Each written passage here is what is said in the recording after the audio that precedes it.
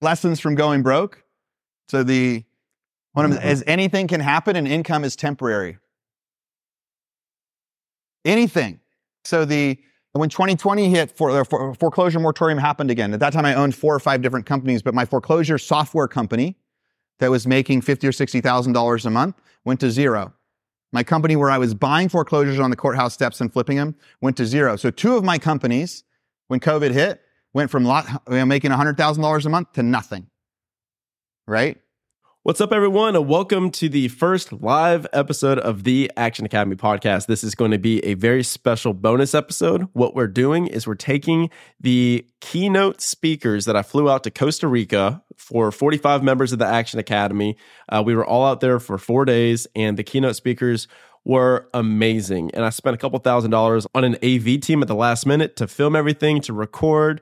And guys, it turned out amazing. So normally when it comes to masterminds, keynotes, all this stuff, nobody ever posts the keynotes, right? Because that's the main thing that you keep to the chest, where you market it as all the value and exclusivity and all this stuff.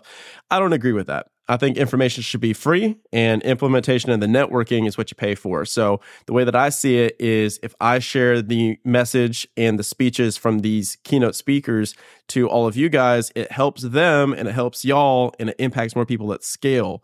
So today's episode is one of 4 keynote speeches that we're going to be sharing on the Action Academy. As you guys can tell, it is a bit longer than a traditional episode.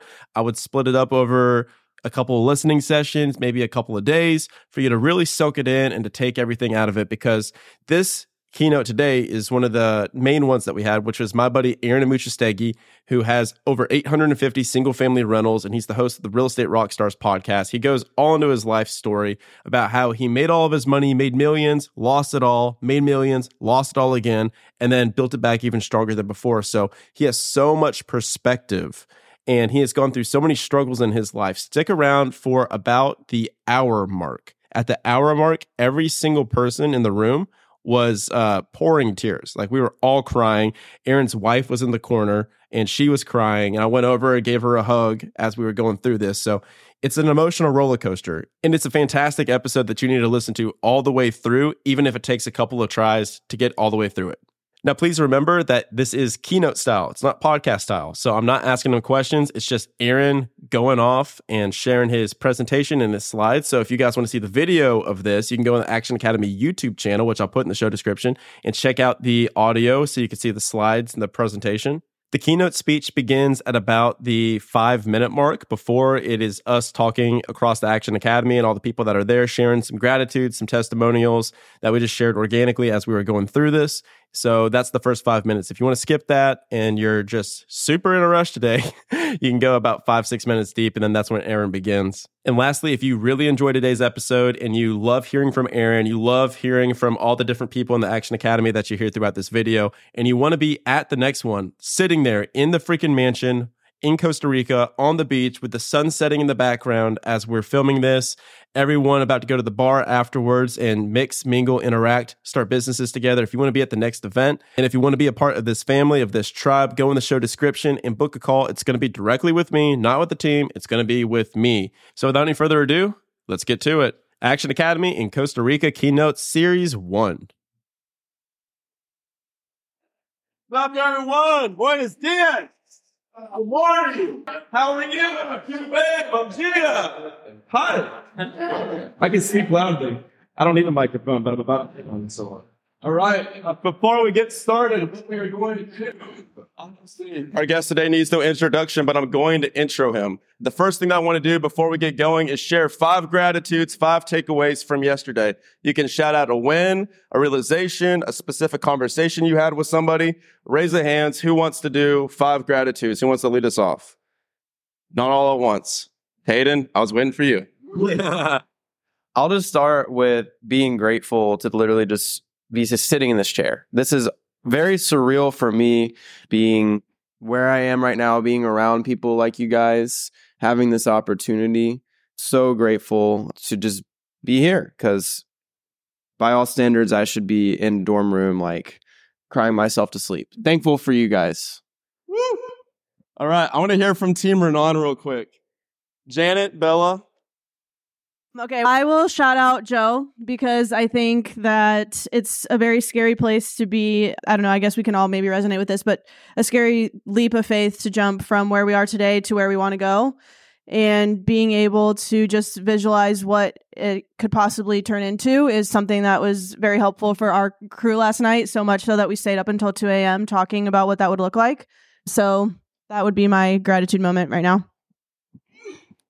All right. Yeah, I was just going to say, I think sitting outside last night with the sun setting and Joe's presentation behind, I was like, can't really get a whole lot better than this. So I think that was like just a big moment for me of like, we're going to have a lot of these in our future. I just want to say I'm grateful for all the new relationships I've made this week. They've definitely going to change my life, and it's just been awesome. I'm just floored by the generosity and authenticity of everyone in this room. People are very much here to help each other, form genuine relationships, give value to each other, and really just support each other. It's incredible. Woo! Olivia. Similar, just thankful for the ability to be sincere and genuine with everyone. I think that's so easy when you're in a room of like-minded people, where at home it feels like you can't really show all your true colors because people just don't get it. It's been awesome. Perfect. All right. So remember, when you're leaving this, today we're going to have an awesome time. We're going to go with Aaron. We're going to have Renan. We're going to have the boat. But keep that one intention in mind, because when we finish this, we want to make sure that you're actually taking action on it. Because I will guarantee you this, every single time you will go a month, 2 months, 3 months, and then the buzz will wear off. And then you'll start to feel hungover because you're going to be back in your job. So what relationships, what accountability, what 1 or 2 things are you going to do to make sure that maintains? Today, we have my good buddy, Aaron Amuchastaegui, that decided to be friends with me for some reason, and his wife, because she's a baller. And I wanted to bring her XL over. And so I just was like, let's just bring the entire family here. For me, Aaron has been someone that I've looked up to for a long time. And it's been really cool, man, because the first time I met him, I had listened to him on podcasts. I talked to him about Kalina. We went and played volleyball with David Osborne. And I was just like, oh my God, like these people are so amazing. I don't know why they're hanging out with me. And now here we are, fast forward, I live down the street from y'all. I hang out with y'all just about every single week. We go to the clubs, drink a bunch of agua, Topo Chicos, man. And now they pour into me. And now it's been really cool for me to be able to just be like, hey guys, you want me to book you a first class flight to Costa Rica and come chill? And so it's really cool full circle moment for me. Aaron is freaking baller in every single regard. And now I'm very honored to introduce him to all of you. Aaron Amuchastaegui. Oh. Okay. Thanks for the awesome intro. It's been fun getting to meet you guys and getting to see you guys when we're here. Brian's little story, there's a story that somebody told me once at an event that like a speaker, and he started a story with, you'll meet people at different places, like people you look up to, people you've been watching from podcasts, famous people, something where you have these moments and you get a moment to say hi. And sometimes this thing says, if you're ever in Austin, right, reach out. If you're ever in Austin. And so I've had that happen with a lot of people I met at different times. Hey, if you're ever in New York, if you're ever in Las Vegas. And a lot of times what people do is they go, cool, if I'm ever there, I'll do that. And they put that back away.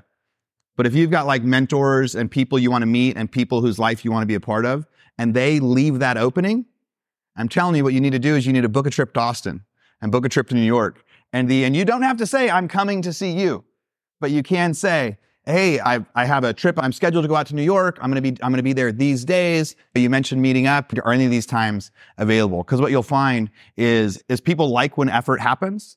So a lot of people will send you something and give you a chance to test you. Do you want to be in my world or not? And they throw out these little tests. And then you can either take the test or not. And you can either follow through with it or not. So remember, if anybody ever says that to you, hey, if you're ever in Austin, look me up. Don't wait. Schedule a trip, be intentional about it, and see what happens. The first time, we were playing volleyball in a group. There's a big group of people. And Brian said, I hit the ball or something. And Brian just said something about, like, oh yeah, Aaron and cleanliness and the 5-hour school week. I hadn't met Brian from anywhere. And then he started naming off a whole bunch of things about me. Oh, your podcast about this. Oh, your book about this. Oh, you were doing this. And so that intrigued me. So that created some other conversations. And then a little bit later, he expressed, maybe I was like making a post on Instagram, like, hey, I'm going to a Spurs game. And he had expressed interest like, oh, it's my dream to get to sit courtside at a Spurs game. And so he said, hey, here's one of my dreams. Here's one of my bucket lists. Just replied on Instagram. And I want to say maybe 4 or 5 months later, he happened to be in Austin on a night that I was going to a Spurs game. He was actually hosting a little mastermind at the time. And I said, hey, you want to go to the Spurs game with me tonight? Why? Because he expressed interest at a different event. He happened to be in town. I knew that was one of his dreams. Now, at the time, I was trying to figure out if I was going to be able to hire him to take over my podcast. So I had some ulterior motives in that. But he said yes, and he came out. And I think that was the moment that then Brian got home and his boss said, you can't be like courtside in San Antonio if you're working here. And he quit his job. That was the moment he went back and quit his job. So there's these life experiences that happen, but don't be afraid to reach out to people. Don't be afraid to see what happens because we've built a friendship and there's going to be a lot of people in your world that you guys will be able to do the same thing. Who has heard my origin story before? Cool. So not everybody. So that's good. Maybe 10, 15%. So then I will go into that a little bit on how I got here. My journey, I think there's going to be some of my journey that you should learn from what to do and some of what not to do because I've done this journey a few different ways. So when I started up, there's my family. So my wife, Kalina, who some of you guys have got to meet in the last couple days, my oldest daughter, Madeline, she's 16. Charlotte's now 14. Izzy's 13. And Brax is 7. And that is a wild picture. One of the questions that you guys first proposed, like when they said, who wants to hear from Aaron, is how do you balance it all? And I'm going to get into that a little bit later, but it's not necessarily a happy answer because it's really hard to balance it all as we're growing. But one of the things to try to remember as you're building or as you're planning is try to go back and refocus on your why. And lately, I've even struggled with my why. So it's really important that every presentation I do, I try to make this the first slide because I need to remind myself of this often. And I probably don't remind myself of it enough. So if you have a why, if you have a reason you're doing something, it should be the backdrop on your screen. I should have taken a picture of what it's like on my computer screen at home. It's my vision board, but the center of the vision board is the family stuff. And as you're growing businesses, it's really hard to go back to that balance. So that is the reason it's always my first slide because it's to remind me more than everybody else that this is why I want to do all of it when I first got started. So we're going to talk about my wealth journey, some market predictions, how I went from buying one home to thousands. I'll even show you guys my first house on there. How I track them then versus now. Maybe how to figure out how much to pay for a property. As we talk about this, we can adjust a little bit along the way based on what you guys want to hear, because we'll talk a little bit about goals and visions and how I look at goals slightly different than maybe other people do, and how I would challenge you guys to adjust as you're leaving here with your goals. And again, what he reflected on is like when you're going home, all you guys are taking lots of notes. You've got lots of things. Most of the time when we leave, we don't go back and look at those notes. And I'm guilty of that too. But what I really try to do on the flight home is come up with the list of what's the bullet points of the trip. And then when I get back, I try to share it with my spouse or my team or people that work for me of like, here's what I want to try to go do. Because we will leave excited. And if we can make the people around us excited too, there's a better chance that some of that is going to come to fruition. All right, so a little bit about me. So I host a podcast called the Real Estate Rockstars Podcast. I've recently had a guest host take over that. She's a gal that came to my mastermind for a few years in a row. So I can start working on a new podcast, which is the King's Table podcast, and then getting ready to launch a real estate kind of market statistics, state of the market one where I talk about predictions and things that I'm doing. I did a lot of wild stuff from like 2020 to 2023.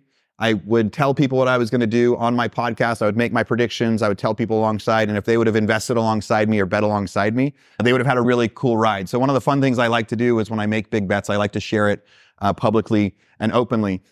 I've got a real estate software company where we help people buy foreclosures. I've got a new software called PropHawk where we help people buy real estate all over. And the reality of that is I built that software to manage my own portfolio. And then we started selling it. And we got out of beta on PropHawk about 2 months ago. We're still figuring out how to adjust that. But the fun part about all of it was software that was custom made for me, for my brain. It was the way that I was able to take data that was out there and organize it to buy stuff. And then I started owning some of these other companies. We decided to invest in that.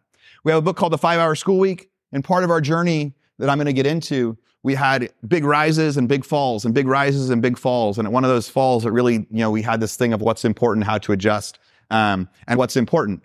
And we pulled our kids out of school. And for the next couple years, we did a ton of travel with that. And so we called that the 5-Hour School Week because we believed in an hour a day Kids could learn what their friends were learning at school, and the rest of the day we could go do a bunch of fun stuff together.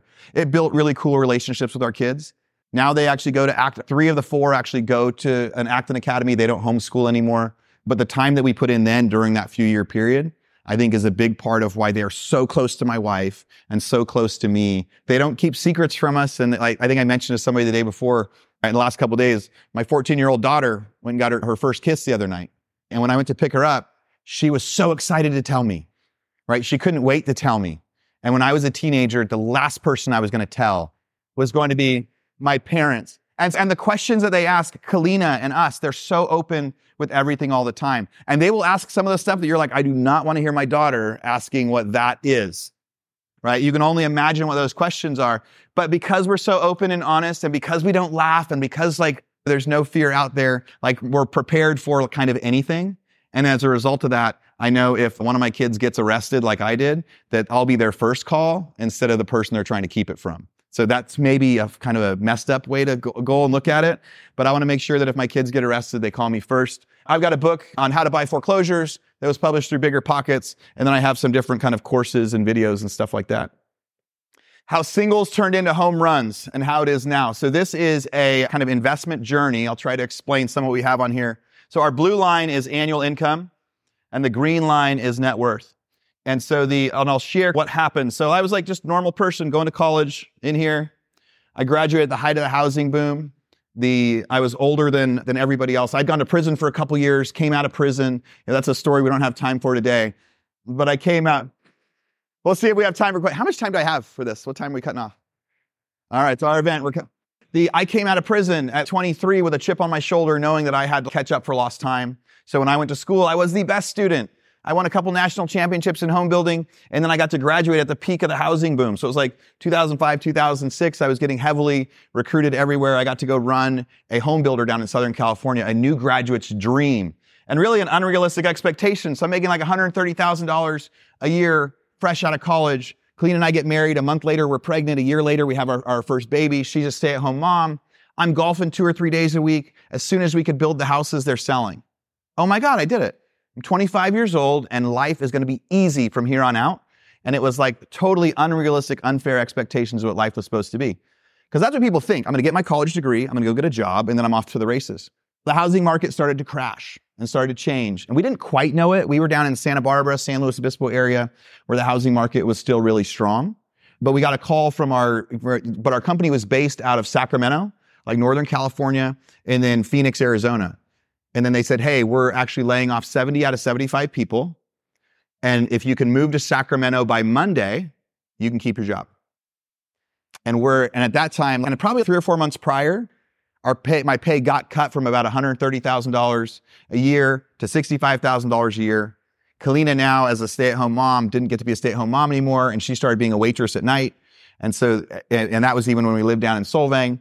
And then we got back up to Sacramento. So during that time, I had no investments. I had some income, but then you see a couple of these years where it's like, man, went from having net worth to negative net worth, right? That was just debt. I was making $65,000 a year and I had $65,000 in debt. We were trying to figure out what to do during that time. From 08 to 09, it was like trying a whole bunch of things. Trying to start different businesses, trying to work around the clock. We had our first baby. Kalina got pregnant with our second baby.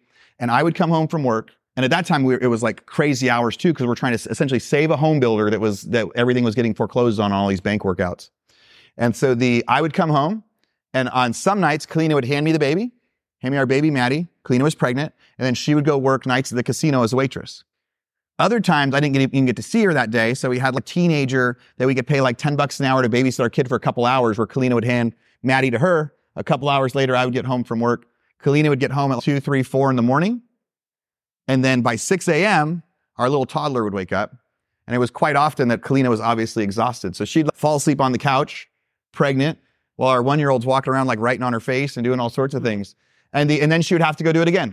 So then again, I'd come home at 5 or 6. She'd hand me the baby. She'd go work. Her only nap time was happening like when our toddler was napping. That was a struggle. So 2 or 3 years, we're trying to figure out what's next. We tried starting like drafting company and building companies. We tried to figure out how to buy foreclosures, like REO foreclosures, because at the time we saw a lot of those happening. The long story short was we kept going through that process trying to compete with other people, and we couldn't get any of our offers accepted. We found out later is because the agents that were working with the REO, with the banks, they had certain people they were going to sell it to no matter what. At first, we would make an offer and they say, hey, we already accepted an offer last week. Okay, and then we'd start doing faster. And then we got to a point where it would get on MLS and it would we'd get the notification and we would send an offer within 8 or 9 minutes. Here's our offer on it. And it was always cash over asking, here's our offer. And they would say, sorry, we've already accepted an offer. And we're like, that is unbelievable. So then one of the businesses we did get to discover was what happens before that? And that was courthouse step foreclosures. So before a bank owns it, courthouse step foreclosures it's literally on the courthouse steps. And this trustee comes out and he says, John Smith, here's the record. There's one for sale. So we discovered that industry. Nobody was doing it. There was 2 other guys staying there at the time. There was no course on it. There was no way to do it. I had to read bank records and bank documents to see what that process was going to be like. We went and watched it for a couple weeks. And at that time, I was still working with the home builders because we were all trying to figure out what was next. We ended up getting to go to an auction. And I'll never forget that first auction. They're waiting for one house. And the auctioneer, Eddie, he says, okay, here's the property. Opening bid is $120,000. Going once, going twice. And the guy that was with me, that was one of my business partners at the time, I was working for him essentially. He goes, we want to bid? And Eddie goes, do you want to bid a penny over? And we said, yes. And he goes, all right, 120 and a penny. Going once, going twice. Sold. He grabs the checks from Glenn because you have to hold your checks up. It's cash at that point. And it was really cash that we had from building a hotel somewhere else. And we had draws from the owner, but we didn't owe our subs for another 2 months. So that was the money we were using to buy that house because we had nothing left, right? It was huge, big risk at the time. So we get it. He takes it. The other 2 bidders go, and then they walk away and they're almost pointing at us laughing. And we're like, oh my God. So it wasn't even our life savings. It wasn't even our money, right? It was ours for 60 days, but we needed to figure something out after that. So then we start asking, we're filling out the paperwork and we're scared. And we're like, why? It doesn't say the address on the receipt. And Eddie says, that's not how it works. We don't put addresses. We say what bank, what loan document it is. And we're like, so how does this work? He says, if you actually got a property, you'll get a deed sent to you in a couple weeks in the mail. We say, what? And so we're still talking to Eddie and we're asking him questions. What about this? What about that? And he just gets to a point where he just finishes the stuff, hands us the receipt, and he gets on his skateboard and he rides off. Now his desk was a trash can at the courthouse. I should have put a picture in it with his laptop on top of that trash can. Okay, so we discovered a business plan that worked. So we went and had the person move out. We put it on the market. We were able to sell it. We made money. We're like, wow, this is amazing. We went back to auction every day for the next 3 months. And any of the houses we came up with, none of them actually came up for bid.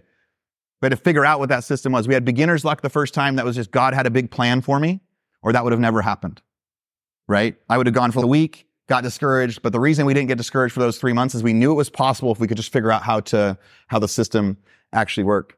So we were about 5 or 6 months into that. And Colleen and I were at the mall getting ready to get pregnancy pictures. Right before, because the baby's, she's now 7 months pregnant, 7.5 months pregnant, and her water breaks. So and we're like, wait, your water's not supposed to be breaking. This is way early.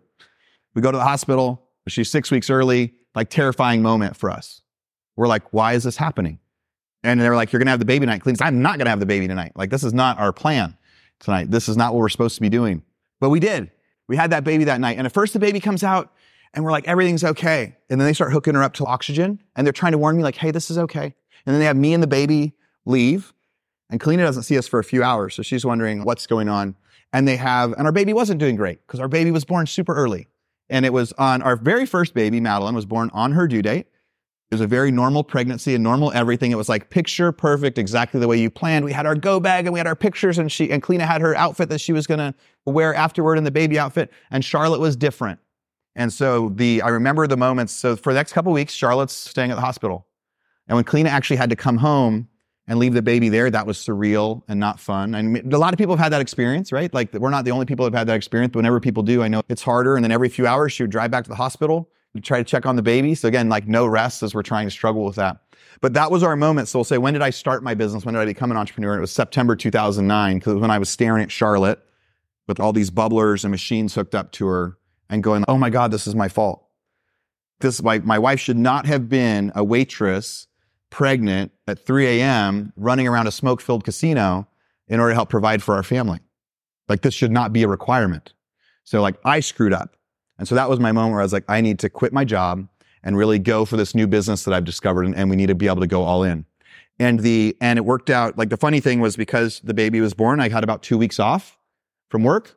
And then during that time, I went and talked to my dad. I said, hey, I've got this new business plan idea. He had tried to invest alongside with the people that I was doing it with. And they said, no, we don't want you guys to invest.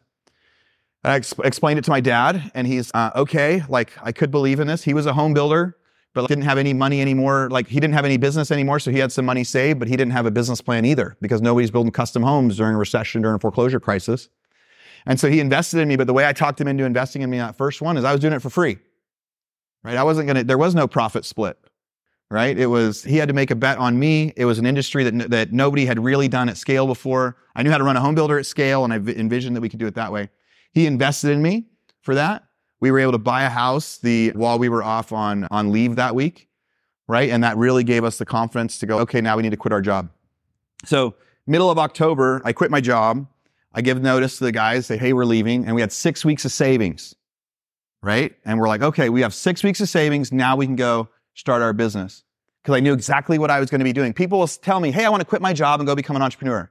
And I'll say, then you better know exactly what you're going to do, like 8 to 10 to 12 hours a day, every day for the next 3 months. Because a lot of people will quit their job and go become an agent. And then on Monday, they'll spend an hour like trying to do something like sending some emails or prospecting. And then that's it. Or they'll go hold an open house the next day. So if you're ready to quit your job and go all in on your business, just know this is how I'm going to spend my 40 hours this week. Because it's not going to be you quit your job and you work less. It's going to be you quit your job and you work way, way more for a while as you get to do like kind of that journey. So I start from then on, the next 6 weeks, I'm driving houses every day. I'm going to auction the next day. Sometimes Kalina's driving houses, going to auction, holding Charlotte on her chest as she's doing it. But the craziest part that happened, so like October 2009 was there became a foreclosure moratorium. They made foreclosures illegal for the next 6 weeks. So we would go to auction every day and everything kept getting canceled. And it was literally like 12, 14-hour days doing this. And I remember in like December, like right after Christmas, 2009, telling Kalina, we're out of money. My 6 weeks in savings is gone. I said, so if I don't buy a house next week, I need to go find a job again. Like we tried and we almost did it. So I got to get a house this week. And by grace of God again and a miracle, January 1st, 2010, they released the foreclosure moratorium. First auction back on January 3rd, 2010, I bought 2 houses. And I bought one on Snow Leopard Court in Elk Grove. So the Kalina remembers listing that one later. And then we bought another one up in Lincoln. So about 2 houses that day. And then all of a sudden it was off to the races. Right? And remember, these first ones I was doing for free. Kalina had got her license, so then she was going to be able to get a small commission to be able to start doing this. But we had to prove out what our business plan was. So we've done 4 or 5 houses. My dad texts a buddy of his and says, hey, look what my son's doing. It's pretty cool. And he goes, do you want to invest with me? This guy named Arnold. Arnold's still a mentor of mine today. He's in his 80s. A brilliant man. And he's where I get all my like advice that I'm giving people now about what's going to happen, because he was a big developer in 1980. And in the 80s, the last time all these interest rates changed. Arnold said, my dad said, hey, do you want to come invest with me? Arnold reached out to his stock manager, a guy named JJ, and said, hey, I need to pull $200,000 out. I'm going to invest in this kid down in Sacramento.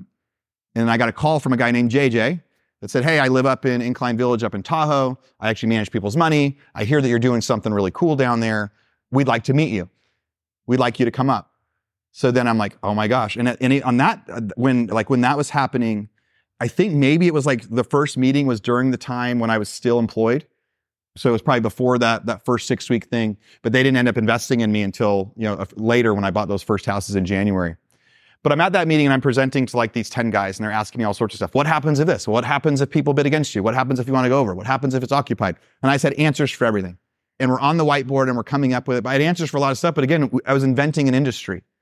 It hadn't been done before. It hadn't been done at scale. And near the end of the conversation, they go, so what are you looking for? And I said, I would really like a loan of like $250,000 to $300,000 so I can go buy another house, essentially. And they laughed at me during that time. And it was somewhere in that meeting, I realized this could be a really big moment. One of the guys was the vice president of Apple that was in there. Again, a bunch of wealthy guys that went and moved to Incline Village so they wouldn't have to pay California income tax anymore. Incline Village is as close as you can get to California, but not being California. So it's the place where all the wealthy people go and they don't want to pay taxes. So at the end of the call, as they're talking, one of the guys goes, I'm in for $1 million. The other guy goes, I'm in for $1 million. And so as I'm leaving, we've got a commitment of $3 or $4 million to go try to do this thing at scale to see if we could actually instead of trying to think about it as like one house And the thing that they encouraged me for is this is an annual return thing. You don't need to make 10, 15, 20% a house. We need to give our investors like 15 to 20% a year right now. And we were off to the races. 2009 to 2012, we flipped over 1,000 houses. We made tons and tons of money during that time. Again, we had invented an industry. We were like, Kalina was the biggest broker in Northern California because she was selling all of my stuff.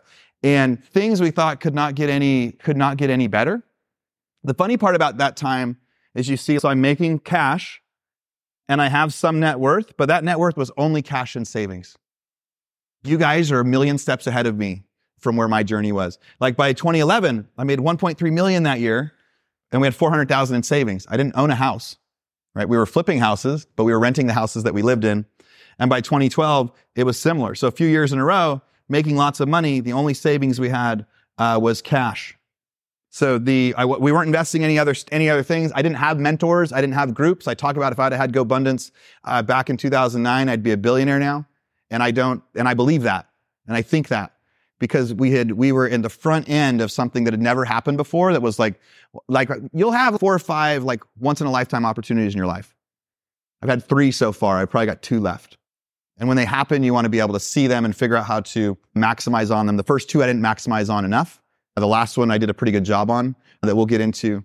2012, the Blackstone comes out and they say, hey, we're interested in this business. We would like to essentially buy your company. We'd like you to come work for us. We'd like you to come be an employee. We're going to do this stuff at scale. I was too young and dumb and I didn't have mentors. And I said, you can't put me out of business. Like we made 50 grand last month alone in just the commissions. That's not even our profits, but that's not even this. We can't be touched. We are the best. By that time, a lot of people were doing the businesses. We had hundreds of competitors at the time, but we were still the absolute best. And again, I was too young and too cocky to even do a quick Google of who is Blackstone. Like that would have been really smart.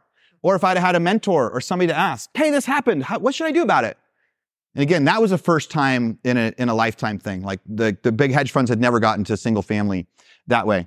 So the long story short is I said, you're not going to put me out of business. And they put me out of business.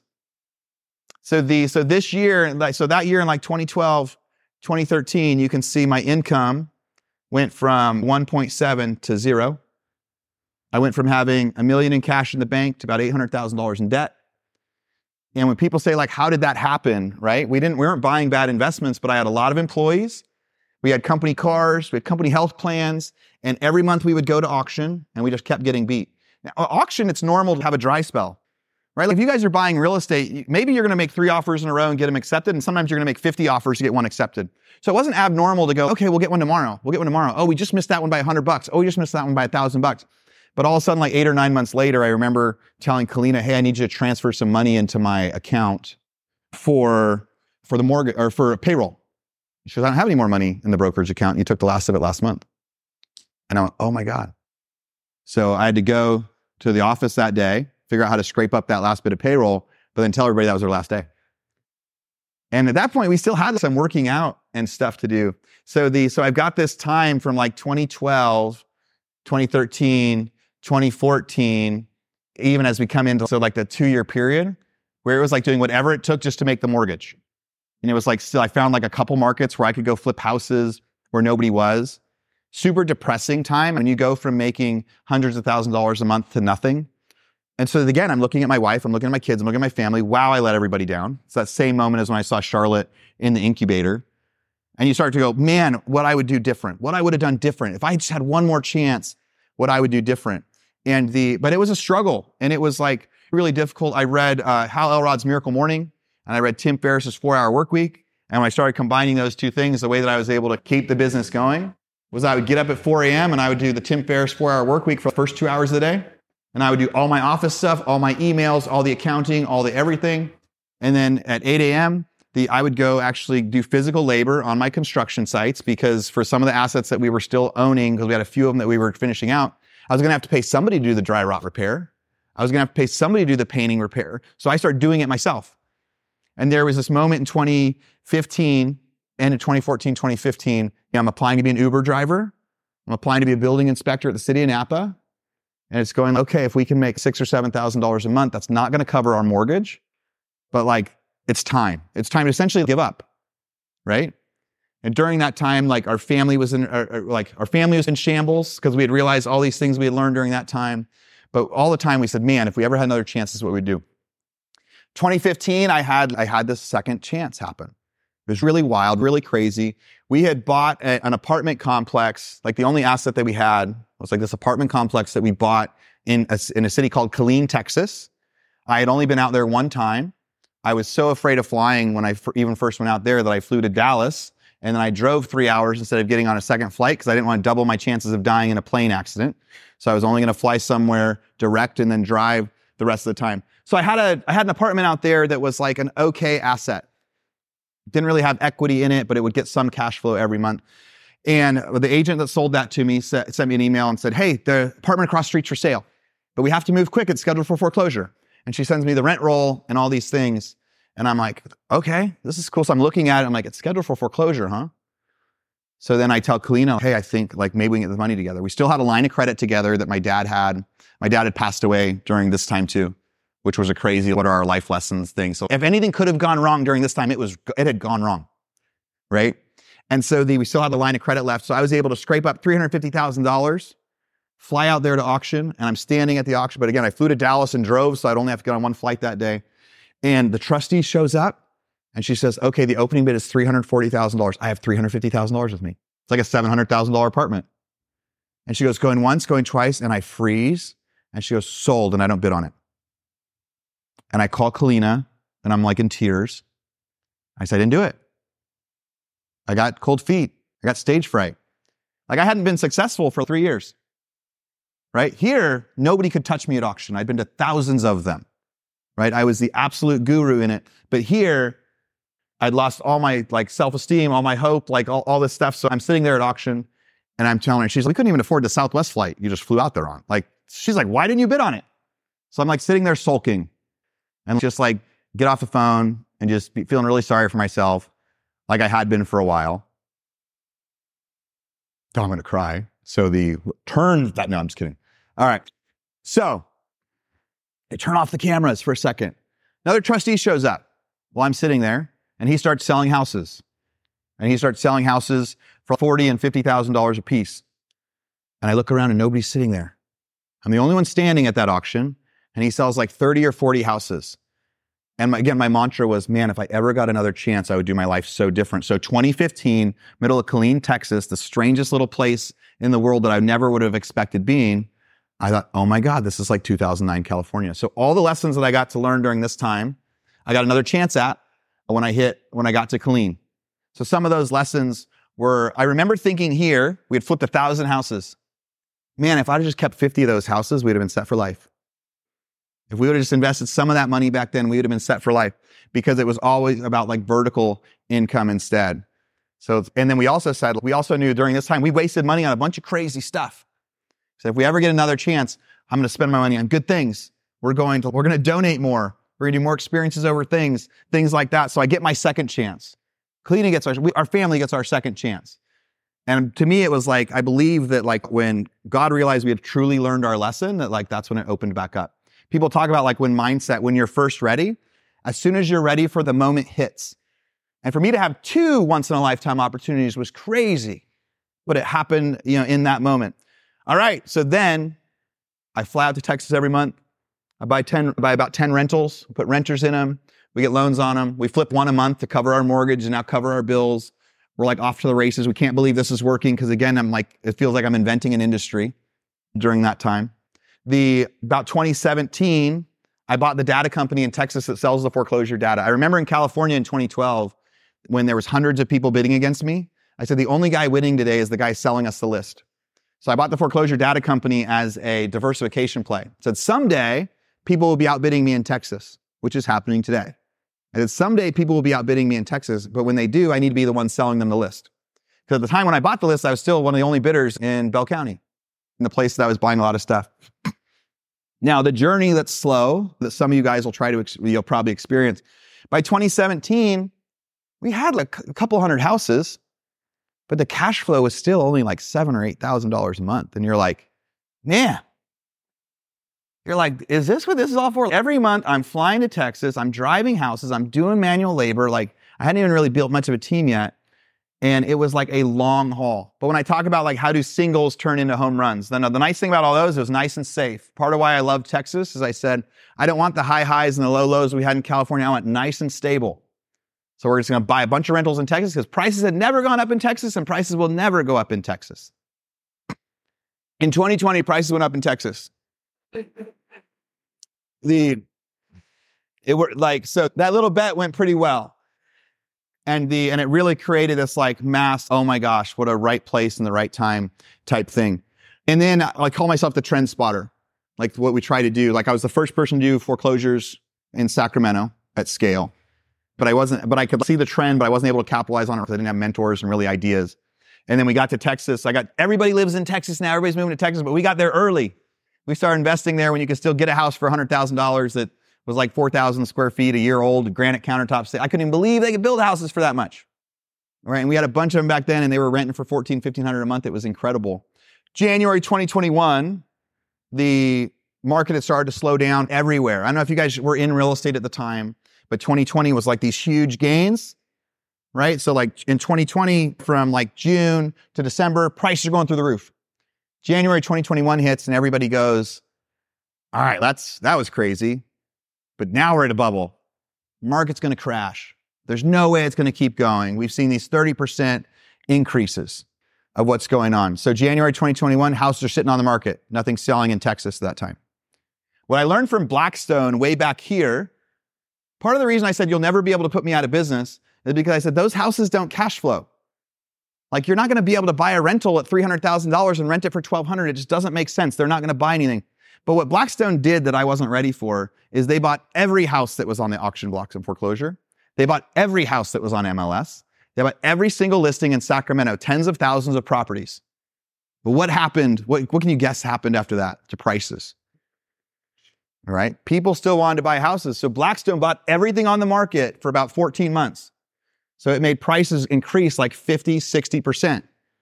And then Blackstone did this amazing cash out refinance that I thought was so brilliant because they had built so much equity in that. And cash out refinance, you don't pay taxes on. So they had like billions of dollars of cash out refinances on all of these assets. And I realized it was a asset play instead. So January 2021, I remember texting my agent and said, we need to buy. And at that time, like our funds were growing. We've got like some hedge funds or some like private equity funds that we've raised. We're texting my agent saying, we need to buy $40 million worth of real estate in the next 60 days. Send me everything listed on MLS, built 1985 and newer. We're going to buy everything for asking price on MLS at the time. Now, part of that was what we had forecasted. Why did I think prices were going to go up? Because Biden had just been elected. They had just thrown a bunch more money into stimulus. And it was a really easy belief that right now, at that point, rates were really low. And with so much extra stimulus that inflation was going to throw stuff through the roof. And that January pause was just a January pause. And we had so much more room to go. So we did. We bought everything on the market that we could buy, including we bought a whole bunch of like neighborhoods that were under construction. The crazy part about that is there was like neighborhoods of all these duplexes together. We were at full price offers on all of them. The reason that they would sell it to us, like even though they weren't going to be done for 10 months, is because the bankers thought the market was going to crash. So they wouldn't release them their next draw unless they had a contract. So we would write offers on all of these different things. We had one proof of funds for $6 million. So we'd use it for this builder and this builder and this builder. And we tied up the whole neighborhood. And I remember the banker calling me and saying, I'm the banker for all those builders. You provided a proof of funds for $6 million, but that's $30 million worth of purchases that you're going to be doing. Maybe it's 20 or something like that. And I said, that's none of your business. Right? Like he's not allowed to tell them that he's a lender for anybody else. And that was the last call I had with him. In October of 2021, when we went to go close on those duplexes because they were now done, they appraised for $420,000. We were in escrow on them for $280,000. So we were able to buy all of those with cash out refis. So every duplex we purchased, we got $60,000 tax-free at closing when we did it. So that was like predicting the market, seeing the market, knowing that like here, oh my God, what did Blackstone do to me? It could have ruined, it did ruin my life for a period of time. It could ruin your life. So you'll have these experiences where something could ruin your life for a period of time, but then going, that's going to help you for your next moment. Because then when I saw it again, I got to do what Blackstone did. Now, the funny thing is we learn stuff when it's painful. Like I learned a lot during this time because I was going through a lot of pain. This is funny. This was the first house I ever bought to live in. I did stuff in the wrong order. So we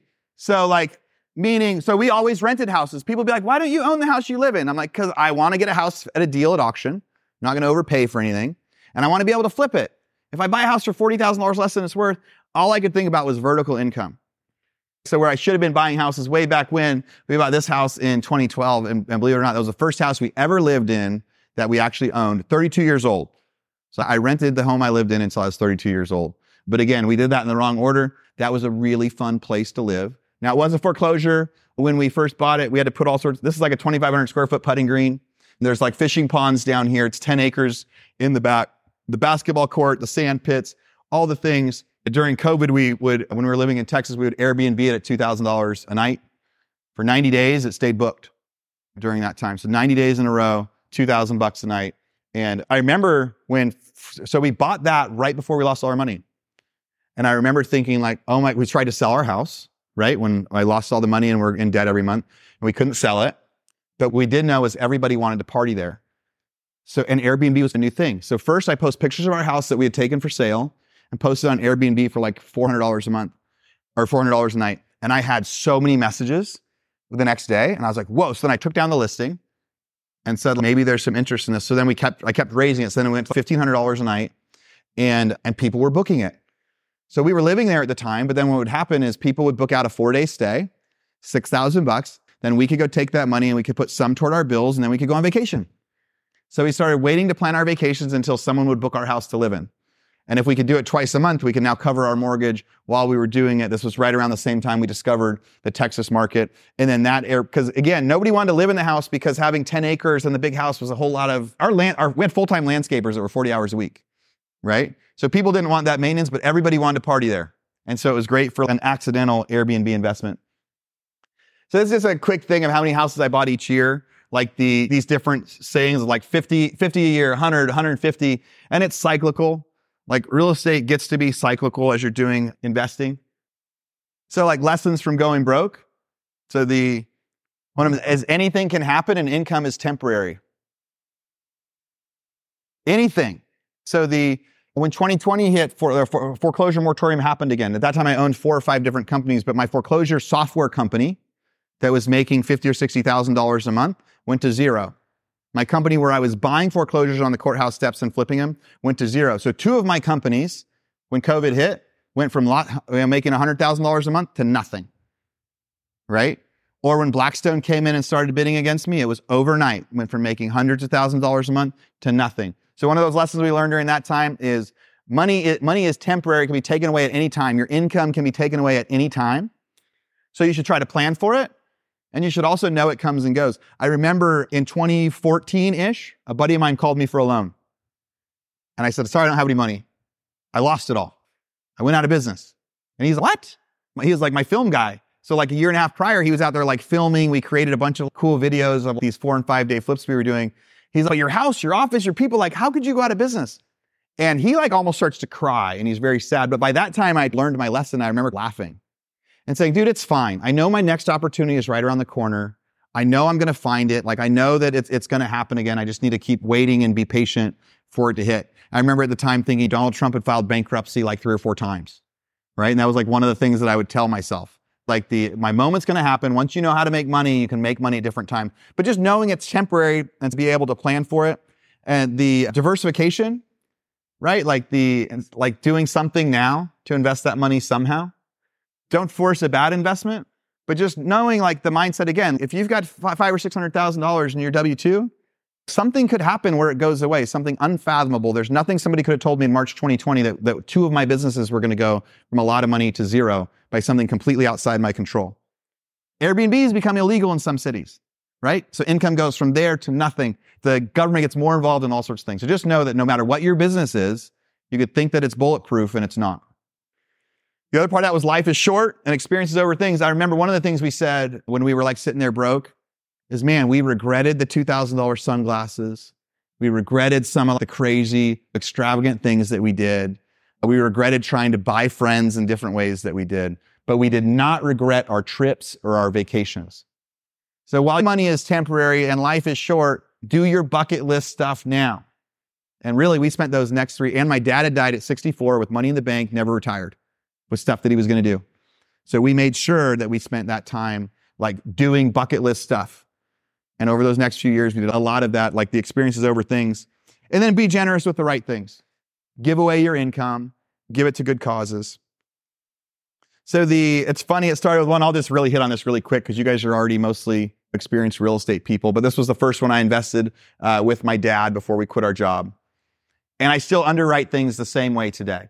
So somebody had talked about if you're going to buy a house or an apartment or a 10-unit storage building or a 100-unit storage building or a 500 storage unit building, I use the same spreadsheet still. The dollars just change, whether it's on volume. There's an analysis for rentals, or there's an analysis for flips, but this is the same way that we do it. And it was like a miracle at the time. We bid, 200, we back into what's the most we're willing to pay for something. We were willing to pay $228,000. We bought it for $225,000. It sold right away and it made $34,000 in a 45-day period, and it was incredible. So you guys are talking about scaling your businesses and like what it takes, and that was one of the things that Brian wanted me to hit on, is when you're starting at the beginning, how do you know when to hire, how to grow, what to make things happen? Every color is a different business of mine that I own, right? So this is like household ideas. My CPA, the gal that does my marketing, my executive assistant. I put our house cleaner on here. Cleaner will probably laugh. At the time I had a chef that was delivering food every day. He was on here. The people that help us run a household, because as a household gets bigger, it's important. And so some of that planning is something to be thinking about. I put my possible investment partners on here as soon as anybody expresses interest, because it's always important to know who could I get money from if a crazy opportunity happens and I'm not ready. So this is an 8-foot poster that's behind my desk at my office. And front and center, it'll be like, who are the possible people that I might do business with? This is the guy that I share my Spurs tickets with. We haven't done any business together, but he's a billionaire. And I know if I have the right ask, like I could do it. But it's just that reminder, because different times it's like, how am I going to put together this puzzle when I'm going to build my tower in downtown Austin or something else? So keeping those people front and center. The green is my home rock company. So we own 800 houses in that asset. So we have 800 houses in Home Rock. We have different levels of investments in all of them, a couple hundred of them, just JJ and I own. There's some of them that we own 25% in and others that we only own 5 or 6% in. But managing that asset, he's got my principal partner, executive assistant. We have a couple people in accounting. We've got our manager, property managers. We've got our VAs that do collections and renewals and turn utilities off and on. We've got our construction guys, our customer service people. But this company now, I spend about an hour a week with them over the month. So I'll spend 4 hours on this company. I get a big horizontal income check from that. And most of what we live on is from there. So it took a while to grow that. But most people, when they see that, they actually go, that's actually not a very big org chart for 800 houses, right? And for a business that brings you $50,000 a month horizontally, right? That's not a very big org chart for that. But part of that is if I had a bigger org chart, it would be less. So if I'm making $50,000 a month on that, but I had 3 more employees doing that, I'd be making 40 or 35. So as you guys think about scaling and how you scale your business, some of the next slides I'm going to show are all about the financial choice. We want freedom really fast. Our business freedom did not come fast. I know that 2016, 2017, when I'm flying to Texas every month and Kalina's home with the kids that time or homeschooling, that wasn't fun. That wasn't easy. And it still took a long time for it to fill. This is my software company, much bigger org chart here, where we have our foreclosure company, our prop company, and then we have another 40 people that are contractors that work for us a day or two a month as part of that org chart. I put my new startup ideas on here. Just remember to keep thinking about what's next. So do I want to start one of these? I need to put my downtown tower up here. As new ideas come, I add them to my org chart. This section is my real estate rock stars and a mastermind podcast. I've got people that are and then sometimes I'll put, hey, this is what I need. So I've got my blanks. So maybe you need a head of construction someday, or someday I would like a head of the mastermind, but I can't afford it yet. Someday I need a CFO, but he hasn't presented himself yet. So you have these different holes in the org chart too. This is my podcast, my Real Estate Rockstars Mastermind. It's a once a year event that we do in March in Austin. I've got a construction company that last year had 8 people inside it. This year it's really small. I'm trying to figure out if we're going to relaunch that. And this is what I call my family office stuff. People that I've actually invested in land, I have a $5 million climate-controlled storage building we built in Michigan. We own a title company. We're building a storage unit in Waco. We've got different houses that Kalina and I own, or we own with one partner. So we've got another 80 houses there. We have an 80-unit apartment complex. And so like different parts of the org chart. So again, the biggest reason I show that is because Brian said a lot of you guys are challenging with how do you grow? How do you grow and how do you scale? And so as you do that, like you should have your org chart right now of what it is. And then when you're thinking about those guys' visions, so Joe's telling you, do your 10-year plan of what things are going to look like and really do your vivid vision, right? Like the stuff you guys were talking about last night. And I do a way more practical approach to that afterward. And I go, so what's your org chart going to look like in 10, 5, 2, and then know where your holes are, right? Now, the reality is we're probably down $5 or $6 million in net worth in the last year. Our business has struggled. The market has struggled. That's what happens. Real estate goes up. Sometimes real estate goes down. So there was part of this org chart that had to be adjusted again too. Because there was a time like 18 months ago, I was going to get out of most operations and I was just going to be a family office. I was just going to start investing in other things. And so that family office section had grown more and this had grown more. But now I'm having to get back to active to go, okay, so in 2021, I was making an extra couple $100,000 a month in active sort of income stuff. Nobody feels bad for you if you say, hey, I went from $4 million a year in income to $1 million a year in income. No one feels bad for you, but it hurts, right? Because one thing that I've done a really bad job at is it's really easy to spend more. It's really hard to spend less. Once you've flown first class, once you've flown like Emirates business class to Europe, lay down. Dude, do you ever want to sit in a normal plane again? If you sit in coach anywhere now, I'm just upset and angry. Never fly first class. There's the reality. But at the same time, life is short.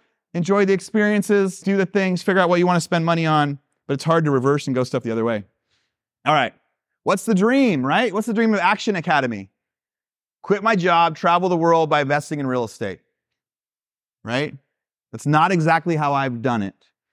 So and as you guys think about your goals, there's going to be some stuff I'm going to say that might be a bummer, right? But hopefully what it does is it helps put that combination of the specific actions to get to the stuff where Joe's saying you can make $500,000 a month. You can make $5 million a month. So we'll do some of the practical. So that's not exactly how I did it. Real estate became my job. And in life, there's like that trap of more. People say, one of the questions you guys asked is, when is enough? Is wanted to say, like, why don't you retire? If you've got that much horizontal income, why don't you retire? Like, how much do you need? How much do you want? For me, that's a really tough question because I do remember when $10,000 a month was going to be amazing, when Joe's example of $25,000 a month was going to be amazing. But I want more. I want more for lots of different reasons. And some of it seems really superficial. Like I love it when we fly private because we get 4 or 5 extra hours of our life. I remember being at a meeting with one of my business partners up in Tahoe, and we're having this meeting with somebody, and we realized by 5 at night that the meeting's actually not going to go till 9 or 10. We're going to be done by 6. It just isn't going where we thought it was going to go. We thought we were going to be buying a company, and then it got to the point where we're like, we're not going to make a deal today. And he shoots a text to his assistant and says, hey, we're going to be done. Get everybody to the plane, get food on the plane, we're going home in an hour. So we leave the meeting, we head over to the airport, and we're sleeping in our beds in Austin that night instead of getting back the next day at like noon. So the little things like that are where you control. When our daughter was sick in Arkansas, that's a part I'm going to get into, but for 6 months, my 14-year-old daughter our 15-year-old daughter was living in Arkansas, essentially at a treatment center. My wife stayed up there the first 2 months. I stayed up there the next month. She stayed up there for a month. Like, we lived apart because we had 3 other kids living in Austin and 1 kid living up in Arkansas. The times when we got to fly private, Colleen and I got to have lunch together. She could fly in the jet to me. We could have lunch. We could take as much time as we wanted because there was no schedule we had to make. And then I would fly back. Right? So it was $15,000 instead of $1,000. But we had lots of times where the flights would get canceled or we'd miss the connection in Dallas as we were going. So it's a 1-hour flight private. It's a 7-hour flight if you're connecting. There was a lot of time we ended up having to drive half the time. I remember one of the times the flight connection missed. So then Kalina drove all the way from Arkansas, met me in Dallas. I switched cars and then she drove. Right? So what did flying private do that day? It gave us an extra hour to eat lunch together. Is that worth $14,000? If you have a lot, it is. If you can't make your mortgage, it's not. I like a lot more than I like a little. Like a quick story is, so Maddie, my daughter, got incredibly sick out of nowhere. So during COVID, she breaks her ankle. Well, we bought an RV. We're traveling 17 states. She breaks her ankle, freak accident. She's 14, no big deal. In 6 weeks, she's going to be better. 6 weeks later, she's better, and then re-breaks it. Bone didn't heal all the way. Okay, that sucks. We were getting ready to we were supposed to leave on a trip to Cancun the next week. COVID was hard on my family because we went from traveling the world to not. We had moved from California to Texas in a moment, and you don't get to meet people if you move into a neighborhood the day that COVID shuts down the state. Now, Texas was a better place to live than most, but it was still very hard on us. So we're out during that time. The long story short, Maddie breaks her ankle a third time. And then we're like freaking out, and we're going to doctors and saying, the last break too was she was like walking to our house, rolled it, boom, breaks. So at that point, Kalina's panicking. Is our life ever going to be normal again? What's wrong? This isn't normal, right? She's off. Maddie's panicking. What's wrong? This isn't normal. We're going into doctors and they're like screaming at the doctors. Like, what is wrong? Why won't she heal? We're going to the best of the best. It turned into this freak disease called CRPS, which is a pain syndrome, which makes it to where your whole body feels like it's on fire. It starts attacking the nervous system.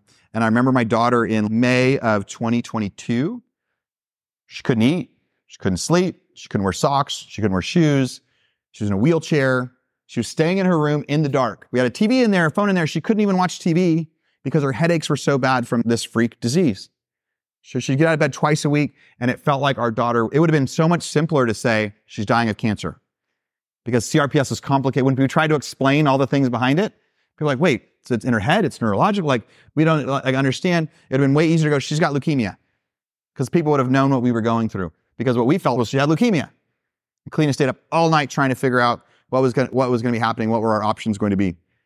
They said there's no cure when you look online. And then there was one place she found that said, we've cured 300 people. Tens of thousands of people get it every year. They call it the suicide disease. While Maddie was at treatment, one of the other patients killed themselves when they were there. Because she got a pain drop and the pain came back the next day and she killed herself. And that gal was a mom. So nasty thing. And then we got to the treatment center pretty quick after Maddie had been diagnosed. And there's all these other kids and young girls in there in wheelchairs with limbs that were huge. It swelled up. They were in feeding tubes. But why was their story different than Maddie's? Their story was different than Maddie's because they said, our town has been raising money for the last 2 years so we could come here. So they took 2 years to get there, and they were like, and we only have enough for 2 months. So they all had these websites, and they're sharing their stories because they're trying to get more donations to be able to stay. So they're showing up after 2 years of having the disease, knowing that's their solution with no money. Their town's raising money for them, and then they don't have enough to get there because the unfortunate thing about the medical system is it's cash only at the place that does miracles. She lived there. She stayed there for 6 months. Our family was apart for 6 months as we were doing it. It was incredibly hard. We are still traumatized from it. And we're trying to get through it. Like we're just now starting to get through that other side. And when we left there, she wasn't even cured all the way yet. So we spent about $500,000 in Arkansas for that. But maybe it was 400. We spent a lot of money. At the same time, I shut down one of my companies. I had a host take over my Rockstars podcast at the time. So the real estate market started changing at the time.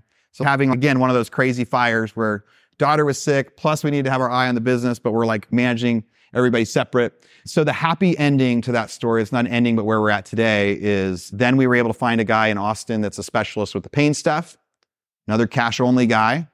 When Maddie was first sick, she was too serious of a deal for him to be able to help. But by the time we got back to Austin, she could wear socks, she could wear shoes, she could eat again. So then he was able to help her get the rest of the way. And Kalina spent 2 months in California going to Disneyland, going on the beach, doing all these things that Maddie was like, I remember the first time we got to go back to Hawaii was when Maddie was going to know she was better. Because the other part about CRPS is weird. If you touch their skin like this, it feels like getting stabbed with a knife. Cold water would make the whole body feel like it was on fire, so she couldn't. And then touching sand with her feet. Like, we're going to go put our feet in the sand today. But if she did that, it made her whole body freak out. So I remember when we were in Hawaii, like February, March this year, and our kids are walking toward the beach. And me and Kalina are next to each other, and we're like, don't say anything, don't do anything. And we're like holding hands watching this moment. Because it's either going to be a moment of triumph or a moment of, hey, we're starting over. And it had been like a 3-year journey at the time. So Maddie walks into the water, into the sand, and they keep going. So we're like, yeah.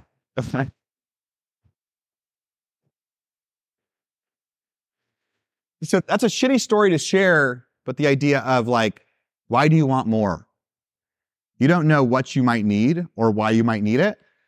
But like my daughter's better because I owned 5 different businesses and because we had unlimited resources and because my wife didn't have a job and she could focus on figuring out how to get Maddie better and that they could move up to Arkansas with no deadline, right? Like my daughter is better because of the freedom we created with our business. So when people say like, why don't you retire now?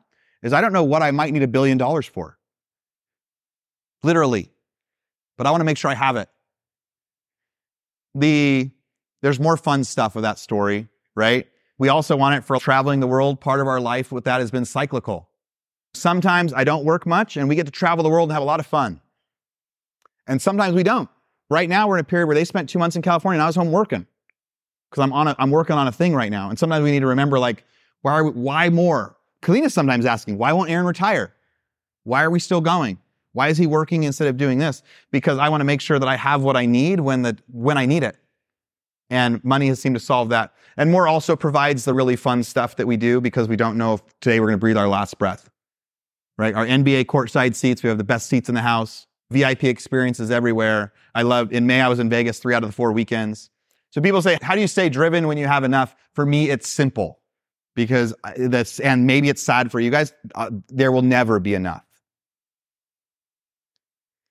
There will never be enough because, again, I don't know what I might need it for. And that can make my family as sad as it can make them happy because they don't like that idea necessarily. But sometimes it's remembering the why of when we needed it. All right. So what's the dream? Again, quit their job, travel. The real estate myths is get rich quick. Real estate myths is real estate is passive. Yeah.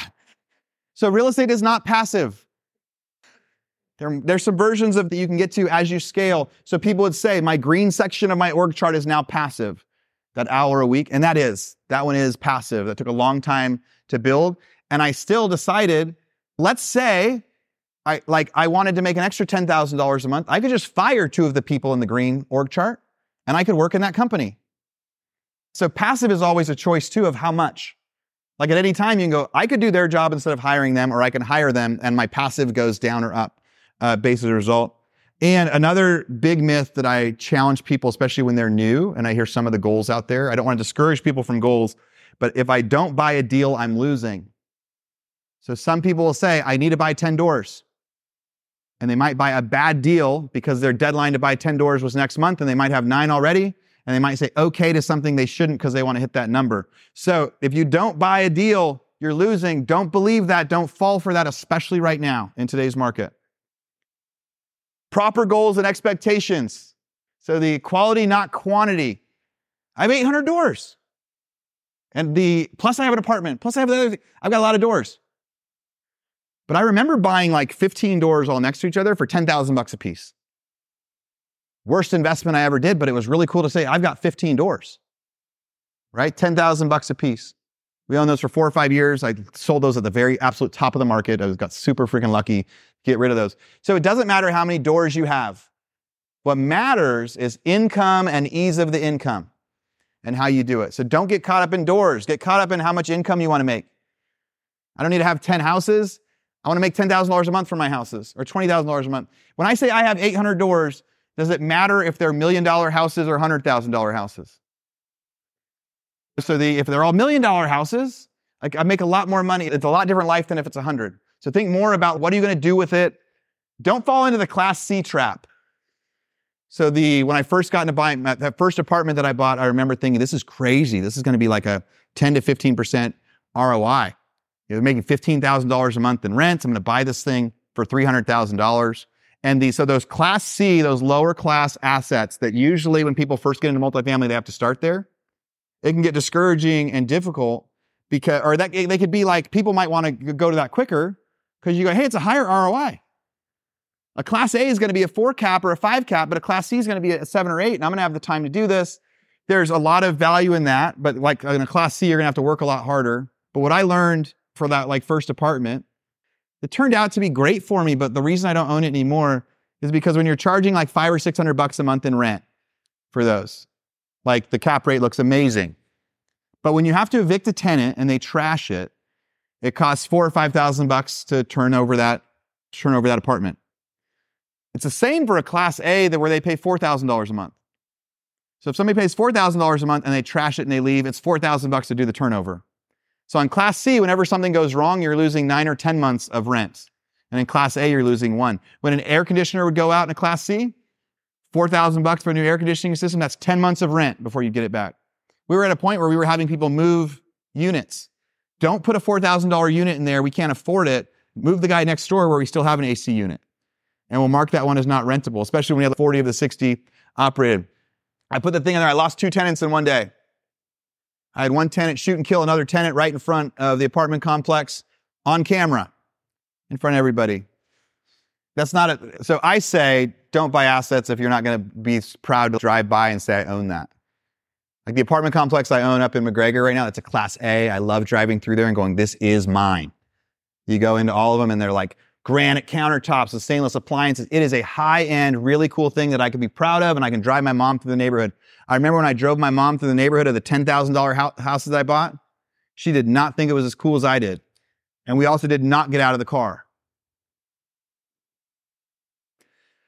All right, so don't necessarily follow along with what everybody's doing. Be careful when switching asset types. I'm not doing well on my storage unit up in Michigan right now. That was like, hey, I wanted to be more of a family office. I want to invest in other people that are doing it, but it's not my wheelhouse, not my expertise. So as you do it, so like what Joe and Ben talk about is that's one way you can go from here to here really quickly. And I believe in that. And if that's your story, I think that's your story. Make sure you use experts and you study and you really know what you're doing, because that hasn't worked for my story. What worked for me was singles of something that I really knew, but trying to do that at scale. If single family is what I'm perfect at, how many single families can I do? If fourplexes are what you're good at, how many fourplexes can you do? So for me, I think that you got to be careful when you're switching asset classes. It could be that opportunity for something next. The great thing about those asset classes is it gets rid of all of your tax base. So there are some advantages to it. That's also why I like it. But just as you're jumping into something new, do the same amount of homework that you would have done that very first time you invested $5,000 in something. Don't fall in love with a deal. The best deals I ever did were the ones I walked away from. The most money I ever made on a deal was saying, I'm not actually going to buy that. We were investing in these oil a few years ago. Me and one of my partners, we'd hired a guy that was good at the oil business. He wanted to be in our world, and big oil companies would hire him to go find new places. We said, we want to invest in oil. We want to buy some oil wells. We want to buy some oil, developments. And so he got a couple of them in escrow. And so then during that process, we spent like $80,000. Like we didn't know about oil. It's a lot like land development. You spend $80,000 on your due diligence to decide if you're going to buy it or not. Now, when you're in that point, like when you're all the way through, you're like, hey, I've already invested $80,000 in this. Is this a good deal or not? And it was really hard for us, but we got to a point where we said, we're not doing that deal. And we lost 80 grand on it. It wasn't our wheelhouse. It was something new. Even though we had found an expert, we probably should have stayed away from it. But it was amazing that we said no to that deal, because it wasn't soon after that oil became worth nothing, and the barrel that the oil was in was worth more than the actual barrels of oil. And so we would have lost probably a few $1 million in a pretty short period of time if we'd have gone through it the rest of the way. So the best deals I ever did were not doing them. The other side of that is all the best deals that I actually made a profitable return on. I knew the whole time they were amazing deals. I knew that I never had to question it. I'd go, hey, my max bid is $150,000 and I got it for $130,000. We'd gotten inside, we knew it was going to sell because a bunch of other stuff had sold. So the best deals that happen, you aren't going to have to doubt, could this be or not? Now, mind you, I've had deals where I took a risk. I've had deals where I'm like, I don't know where this is going to go. I'm going to make a bet and do it, right? And I've had plenty that worked out, right? We had 6 weeks of savings and we bought a house on that last day. So you can take risk and still be successful. But the only time I lost money is when I took risk. And there were plenty of deals that I bought that I made a lot of money on that there was no risk ever. There was no risk ever in the transaction. It felt 100% amazing the whole time. And as the market changes too. So as you guys are looking into other things too, could be mindset. Am I having a mindset issue where I should be able to handle this and I don't believe it? Or is it more like it's actually like in my gut and I should be walking away from this? So just be careful. as you're doing those. And just know that, again, the ones that I made the most money on, I knew the whole time they were home runs the whole time. Like the big apartment complex that I have in McGregor. I got an escrow for $9 million, and by the time we closed, it appraised for 12, right? New construction. Got a $4 million tax write-off. That whole time, like, I knew it was amazing. All right, passive income is a myth. Truly passive means you're leaving a lot of money on the table. So there's a time to scale to passive, but make sure it financially makes sense. I'm going to try to jump through some of these next ones and see if we just have some more questions and I can jump back in. Vertical versus horizontal. Know your worth with stuff. If you make $200,000 a year, you make $100 an hour. You make $100,000 a year, you make $50 an hour. And a lot of you guys are high earners. A lot of you guys have really high W-2s. So your time is worth $100, $200, $300 an hour. So when you're deciding, are you going to hire a property manager for something or not? Are you going to hire that person? Are you going to scale as you guys are trying? Everybody, when you start to build your business, there's parts that suck. You go, I just need to hire somebody to do that. I hate turning utilities off and on. I need to hire somebody to do that, right? But along the way, you have to think, how much am I paying for that? And how much am I getting earned? How much am I earning to do that? So if taking an hour to turn on utilities costs you $500, then yeah, paying somebody a few $100s to do it may be what you need. So do you have a high paying gig or long-term freedom? And I would say try to be patient as you're growing that. Like Costa, a property manager, right? So you rent it for $1,500 per month. They're going to charge you $75. If they get late fees, they keep it. You don't get it, right? The construction management fees, bad decision costs because non-aligned incentives. At that apartment complex I had that was the Class C, whenever the AC would go out, my property manager would just spend $4,000 or $5,000 just to replace the unit. Because he doesn't want to deal with it anymore. That was simple for him. If he could replace all the units, his life would be easier. I'm like, no, move them next door. Like do something else or do the repair. We didn't have aligned incentives. So rent of $1,500, a good case on that is you're going to make $135 a month profit on a rental, right? Half your return is the property management fee. So if you want to be passive, you've got a property manager. But if you're trying to replace income because you're trying to leave your W-2, maybe you have to be your own property manager. So how much time does it take you? How much time do you have? What are your goals? Replacing income quickly or slowly? So if you've got extra time to do this stuff, are you going to be your own PM or not? And again, it has to do with the goals. Are you ready to travel the world? Or are you like, hey, I'm making $20,000 a month in my W-2. How do I replace that with something I love? And I love real estate.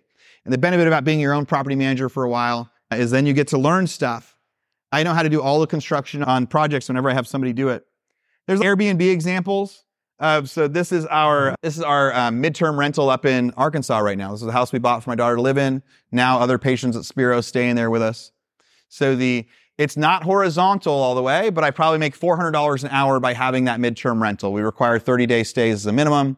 So I have to do interaction with people, but I probably make $400 per hour when I'm doing it. So we don't outsource that part, right? Because that's a good enough amount to go, okay, like I'd rather spend an hour doing it and make $400 than spend it on something else.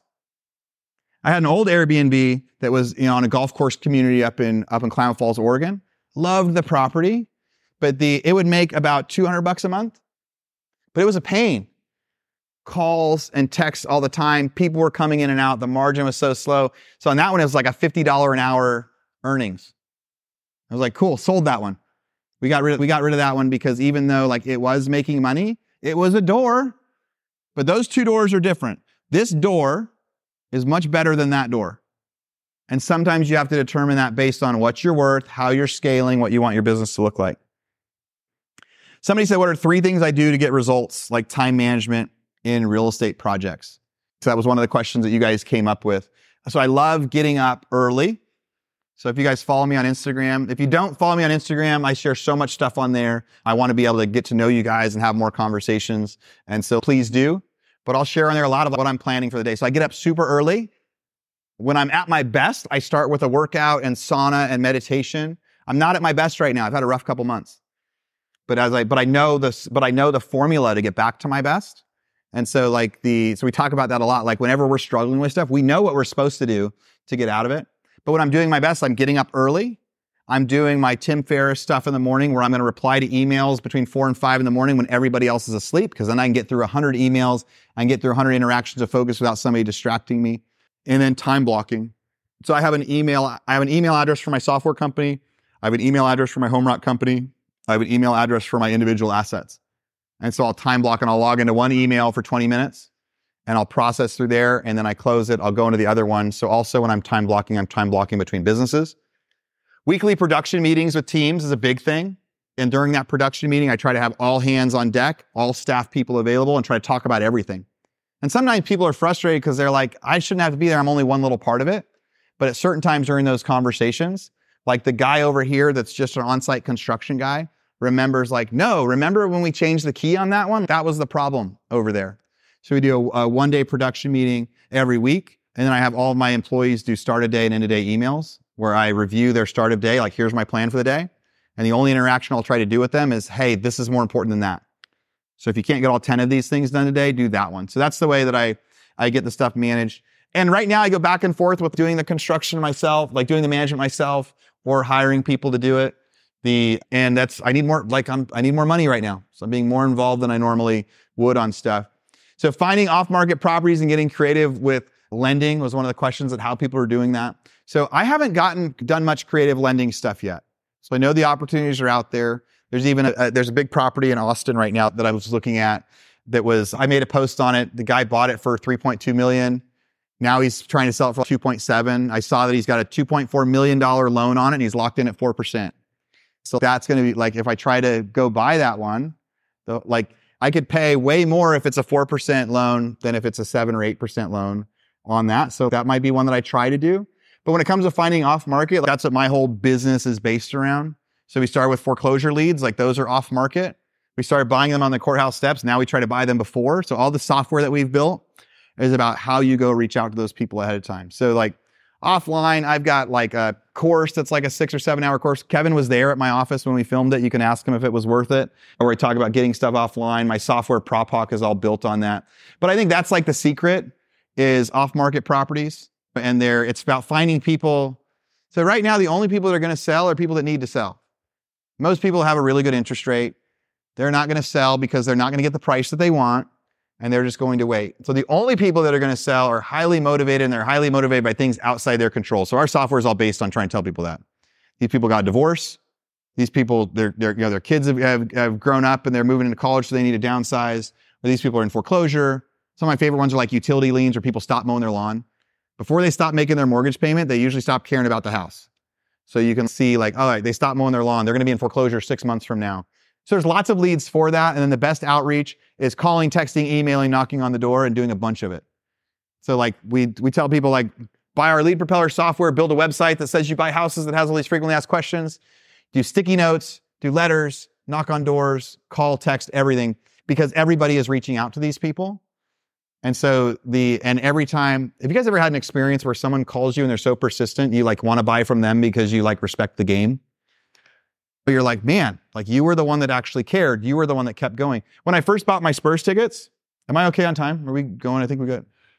All right. When I first got my Spurs tickets, the guy called me and he was a sales guy. And he's, hey, Aaron, I'm so-and-so with the Spurs. Thought you might be interested in coming to tour our facility down here. We're releasing our front row tickets for next year. We even have a helicopter pad there now. So the flight from Austin can be pretty quick. And I go, how did you find me? And he goes, on your LinkedIn, you're a software guy in Austin. You own a software company. We see that you used to live in Sacramento and you had some interest and you follow the Sacramento Kings out there. And we know that for the Golden State Warriors, the 70% of their season ticket holders drive over 2.5 hours to get to the game. So we thought maybe you would be interested in coming down to the Spurs. And I was like, all right. And I'm like, who does this guy think he is? He says we have a helicopter pad as one of the opening things. That's great for the ego. You're probably the type of guy to have your own helicopter. If you have your own helicopter, you can park it down at the Spurs stadium when you come down. So I bought from him because I respected the game. I was very impressed with how he found me, he was right. Like I had almost got the season tickets at Kings year prior. So he had done all of his homework. But the big reason I decided, but I'd never gone to a Spurs game. I didn't like the Spurs. It didn't mean anything to me at the time. But I did it because I respected the game. So when you're trying to find off-market properties, the harder you work, people will respect the game. So how to grow an investor base when you have no experience or no track record. So when I first did that in foreclosures, before I was able to get my dad to invest in me, I actually did what I called dry runs, where I did my business plan. I drove the houses, I did title, I showed up with my max bid, I went to auction, and I said I would have bought these 3 today. And we did that a bunch. And we did it a bunch and we said, here's what would have happened. But then I think the best way is you say, I'll do it for free. Every time you ever do any structure or investment anywhere, people will disagree with me on this, but we have done deals where we had management fees. We've done waterfall structures. We've done all sorts of different things. The only thing we do now is I only get paid when investors get paid, period. There's no fees. There's no anything. That's the only way to truly have aligned incentives. If you've got a management fee for raising money that gets paid no matter what before returns, then you're incentivized to raise money, not deliver returns. And property managers is the same way. So the best way, and it's also the best way to not get sued when the market changes. Because right now, a bunch of syndicators from 2 or 3 years ago are going to start getting sued. Because the market's changed and people are going to go, wait, you got paid $300,000 in fees and we lost our money. When everyone's making huge returns, no one cares. Yes, you can have a 3 points if I'm still making 20% a year. But as soon as they start making less, so if you're going to raise any fund ever, it's profit splits only. I only get paid if they get paid. People say, what about operations? What about things like that? If there's somebody that works for the fund, you can just pay, their salary can get paid out of the fund before the profit split. That person is making a salary, but I don't take a salary. As the owner, I only get paid when my investors get paid. We share expenses equally on what it costs to run the fund, but it's open book expenses. I think that's the best way to do everything when you're raising. It's an easier way to get people on.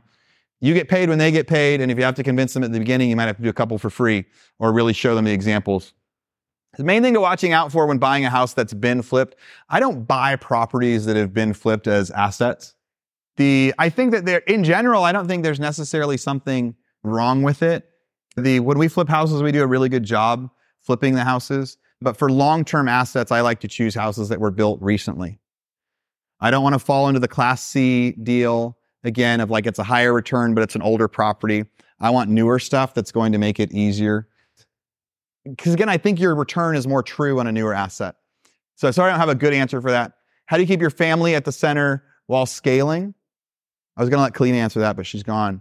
The reality of that is I don't do a great job at that all the time. That's seasonal too, right? So I think that when people see like on social media and everything else, they go, wow, he's got it all together. It's a perfect balance. They're out doing this. So it's, how do you keep your family at the center while scaling? I don't do a great job at that right now. I do a great job at it seasonally. When you say yes to one thing, you're saying no to another, no matter what you do. So if I'm saying now, it was a talk we had on the King's Table podcast recently. Can you have a perfect family life and build $1 billion company? No, you can't. People say, I want to have it all. You can't. You're always going to be making a choice. If family is what you focus on 100% of your time, no matter what, which is great, you could have a good business. You could have a great business. It will never be as big as it could have been. But if you're going to focus on your business 100% of the time, you could have a good family relationship. You could even have a great family relationship, but it'll never be as great as it could have been. So balance is what you decide you want it to be. And so far, our best balance is seasonal. I've had years I can be really proud that we look back and go, wow, that year we spent 3 weeks out of every month traveling together, and Aaron would just go to, the only time I would work is when I'd fly out to Texas. And the rest of the month, 2 PM, we'd be all swimming in the pool together. And I remember a few of those moments really distinctly. This is the dream. It's 2:00 and we're swimming and I don't have to work for another 3 weeks. And then there's other times like January 2021 where I couldn't breathe. I couldn't see straight. I couldn't do anything. So working around the clock, and every day I was like trying to, because I had so many closings too. I'm like calling people the morning of, hey, can you loan me $300,000? I'll pay back $310 tomorrow. Like it was just scrambling to get things done. Didn't have time to know up from down. Could you have anything to add to that? I mean, you hate getting put on the spot, but how do you feel about the balance, or are there secrets for people, or is it just unrealistic? Like, how do you? There is like balance is really one thing. It's just like it doesn't make sense. So and if you're married and your marriage doesn't want you, and I think all you can do is communicate through it. So this is the season. And you're going to be in different seasons depending on what your spouse does. I understand if your spouse works long or does, when you don't have spouses yet, figure would like take a spouse. And if you're that, it's really about being very clear about what your life is. Because your life is not a normal life. It's not who you are. So your spouse, whether existing or non-existing, needs to know what they're saying about you are. Like, because it is a roller coaster. And it's exhilarating And it's terrifying. Right. Being a spouse of an entrepreneur has moments of awesomeness and moments where it's horrible. The reality is, for years, I was ready to start my own company. And I would tell Kalina, I'm going to quit my job and I'm going to go start this company. I'm going to quit my job and start this company. And she grew up with a firefighter and teacher for parents. And she said, police officer and teacher. Police officer and teacher. And she said, do not quit your job. No, that is not okay. Like, you are not supposed to be great. You are not supposed to do something like that. You're supposed to get a job and be happy and pay your bills and put into retirement. And so when did she get on board with us starting our own business? Kind of when we didn't have a choice anymore. When we had done it for long enough. Like, I'd always wanted to be an entrepreneur from like the beginning. And for 5 years, like, I still want to do this. But when did we get on board with it together? When our daughter was like in the NICU. And we're like, okay, we did it that way for a long time and it did not work. It's time to actually go try to do something different. But having a spouse that's on board with the fact that like every entrepreneur, every true entrepreneur is like super bipolar, super ADD, can get super manic at different times. So there's times when you can use it for good where it's probably amazing to be my spouse, and there's times when it is not fun to be my spouse. Another question was when to pivot, when to outsource, when to hire a PM. I'm pivoting a lot right now with my business. And you talked about, like yesterday, you asked about geography switches. So I was in Sacramento when the foreclosure crisis happened. I was in a great place. Like, the reason when I started in Sacramento, there was 2 or 3 people at auction. When I got put out of business, there was hundreds. When I first started flying to Texas, it was because Texas was a great market and there was no competition there at all. So I believe in like changing markets all the time based on where the opportunity is. And we're even relooking at it right now. Like, I don't plan on moving away from Texas, but the Texas market is rough right now. But there are some markets in the country that are great right now. So I was watching the Jeff Bezos like pseudo documentary, and he's getting ready to start his business. And he's very early on. It's a fascinating thing to watch. And he tells his wife, okay, so I know where we're going to start the company. He lives somewhere in the middle of the US. But he has this idea. And he goes, we're going to Seattle, Washington, because the cost of living is low. The tax structures for businesses is great. There's a port nearby, and we can hire for the like cost of living, and then salaries, we'll be able to pay less than salaries. So he had looked at everywhere in the world, and he had said he was going to measure this and this. Where should I go start my headquarters?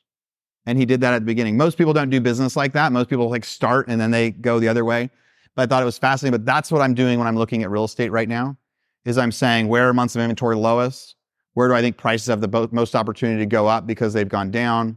Where will there be the types of assets that I want to buy? Are there foreclosures? Are there off-market properties? Because it doesn't matter if I know how to buy foreclosures. If it's a great market, there's no foreclosures. So right now I'm searching for that perfect market again to go, hey, if I have to do that business, like Texas was that perfect one. So like when to pivot or not is a tough one that you'll have to discover. When I got put out of business in 2012, I should have pivoted much faster. But I think you can ask yourself, am I not pivoting because of, is it like pride or is it necessity or fear as you're looking at it? Because if you can actually dig into the reason you're considering it, it should answer itself. Lots of options in real estate. You want to find out your specialty and figure out what to spend your time on. But try to research all of them and go, hey, I love this. I love foreclosures. I love beat up houses. I love houses that are like half burned down. I love the excitement of that. I also love the excitement of sometimes opening the door to foreclosures and they're perfect and they get put on the market. I've done a great job at managing risk with that. So I know what I like the most. Now, I also recently like apartments and stuff because Class A apartments are very easy and you get really good tax benefits from it. But figure out what you love. There's a lot of different options out there, because in order to be like hit that top triangle that we were talking about last night, is you've got to know everything about something so much to where the answer is like secondary. And you don't realize that you are the expert, the best expert in the world on it. That's only going to happen if you love something. Necessity won't get you to that level. I could make money doing a lot of things. Kalina was a great real estate agent, but she made a lot of money doing it, but she hated it. Like, people do jobs that you guys hate. And you can do it for a certain amount of time, but you'll never be like the best in the world at it if you don't love something. Quick forecasting stuff. So this is like a months of inventory chart. So the best thing I want to explain with this is like real estate itself is local, is geography based. And so the thing you should be thinking about. So 3 different markets here. Austin, Texas is in green. Washington, D.C. is in yellow. Sacramento is in blue. Washington, D.C. on the far east side of the world and Sacramento on the far west, they're performing about the same right now. They're down to 1 month of inventory in real estate, which means that is a seller's market, which anything that they're putting on the market is selling fast and easy. In Austin right now, that's saying 4 months of inventory, but I think that we're still really 6 or 7 months of inventory. So that means I've got 12 houses on the market right now. I have an offer on one. We're priced like $40,000 to $50,000 below comps on them and not getting any showings. What does 7 months of inventory tell you? If it takes you 7 months to sell a house, that's average. That's normal. Like if it's priced right. And so like when we're going to buy a property though, we are not counting on 7 months of interest, right? That's your whole profit on something or more. So when you decide if you're going to be in flips or in midterm rentals or short-term rentals, you should be really digging in to the data because the forecasting is there are some markets where prices are still going down this year. There's going to be some markets where prices are going up. There's going to be some industries that are doing better than others when it comes to like rules on Airbnbs and things like that. So think like Jeff Bezos did, and before you enter a market or enter an industry or decide to change, go somewhere else, what is all the things I could think about that could affect this place? Because some people are like, oh, they're good jobs, or they're good schools. Yeah, but what else? My apartment complex is right next to a SpaceX facility, right? Which means sometimes it shakes when they're testing the rockets, but it also means that's going to be blowing up. There's going to be more and more people moving to that town. You can see the same thing with like median prices so Washington, Austin, and Sacramento, they all peaked April 2022. They've all had big declines. But like Washington is in much better shape than Austin. So again, where that market is. But they talk about like when you want to reinvest in a market, like in the stock market, like if you're doing long-term holds. People are like, should I buy houses right now for long-term holds? They say you want to buy in the bottom third of a correction. We never know if you're truly at the bottom or not. But like in Sacramento, this price would be the bottom third. If this is the peak and this is the trough, if you bought here or you bought here for a 5-year hold, you're in great shape. You're buying at that bottom third. So Austin is in that bottom third right now, as long as we're not still going down, right? So right now we're about to determine is Austin in the bottom third where it's time to now go buy $30 million worth of real estate because in 7 years it's going to be back up to the peak numbers. Sacramento, you've missed the bottom third. Doesn't mean you can't invest in there, but it's like good flipping market now, not necessarily good buy and hold market. So there's lots of data to analyze stuff as you're going into real estate. And I think you should be looking at all those. Like also what's coming up next, like big foreclosures in commercial and multifamily and storage. We've got a bunch of Walmarts got foreclosed on a few months ago in Dallas. That's wild, right? Walmart, big box store, getting foreclosed on. Somebody that would have bought that, like one of you guys would have totally I would have totally bought a commercial building if Walmart's the tenant, thinking they will never stop paying their bills. It's Walmart. They did. And 4 of them got foreclosed on. And so the owners of that, Walmart stopped paying their bill. You would think that if Walmart was your tenant, you'd be a home run. And Walmart said, we don't want to be there anymore.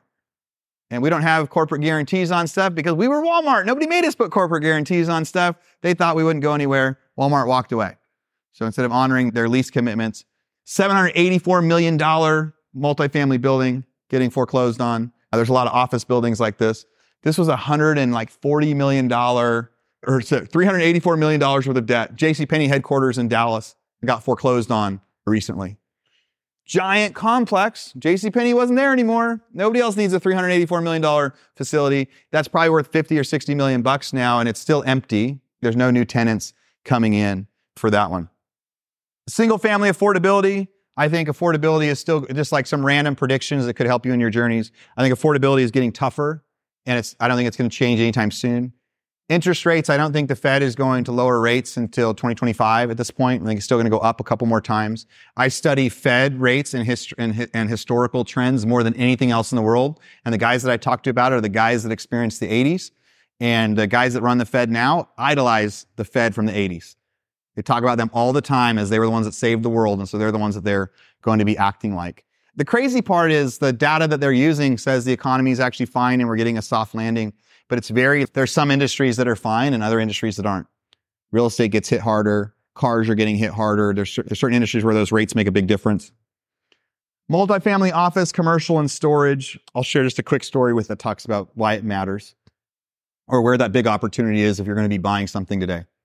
So cap rates were 5% like 2 years ago. So everybody know what a cap rate is? So a cap rate, like the way that they do commercial, I do get to draw something like this. Was my drawing after yesterday. You start with one house and then you get more. All right. So that's my life. That's my life in a nutshell. You keep doing the same thing and you get more. But the very quick thing is you could say, if you make $500,000 a year on a property, so that's your profit. So a 5 cap, when commercial appraisals said, hey, 5 cap is normal, which really means if somebody has $1 million, they should be able to make 5% on their money. Fed rates were low.